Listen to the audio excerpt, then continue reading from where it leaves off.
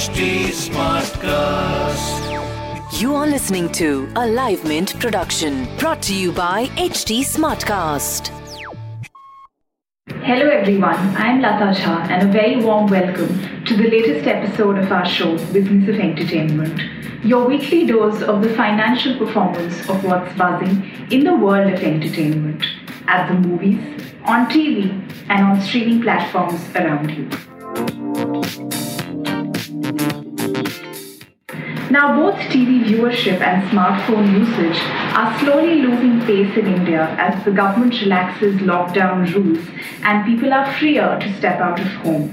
TV definitely lost some eyeballs in the fourth phase of the nationwide lockdown as its viewership went up only by 15% in the 9th week of post-COVID disruption as compared to the pre-COVID period.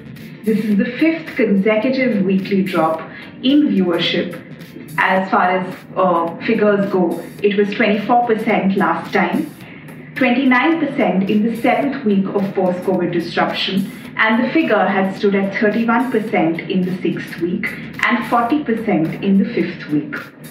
Smartphones are not attracting too many consumers either, as its usage went up only by 11% in this 9th week of post-COVID disruption as compared to the pre-COVID period, while the figure had stood at 14% previously. At its peak, TV viewership was 43% higher than the pre-COVID period. Weekly viewing minutes have also gone down by 20% since then, while daily average reach has reduced by 4%. The average daily reach reduced particularly in West Bengal this week, as there was a drop of 5% compared to the pre-COVID period due to Cyclone Amphan and the power cuts that ensued in the state.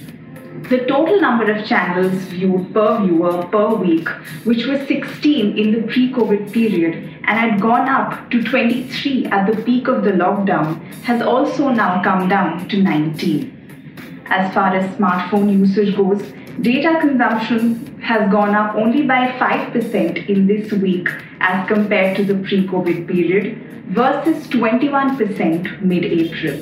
Given the partial relaxation of lockdown rules, reopening of stores and private offices with limited capacity, people definitely have lesser time on hand now. What Bollywood has feared all these years has now come true.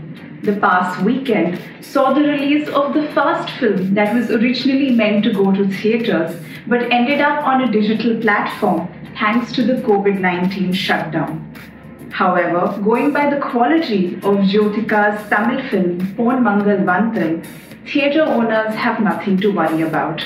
Now streaming on Amazon Prime Video, the film is a mishmash of warped logic that could only exist in courtroom dramas and a string of hammy performances and characters that lost sheen in the 1980s. Of course, child abuse is a pressing problem in India, but there is only so far you can go with that kind of emotional manipulation.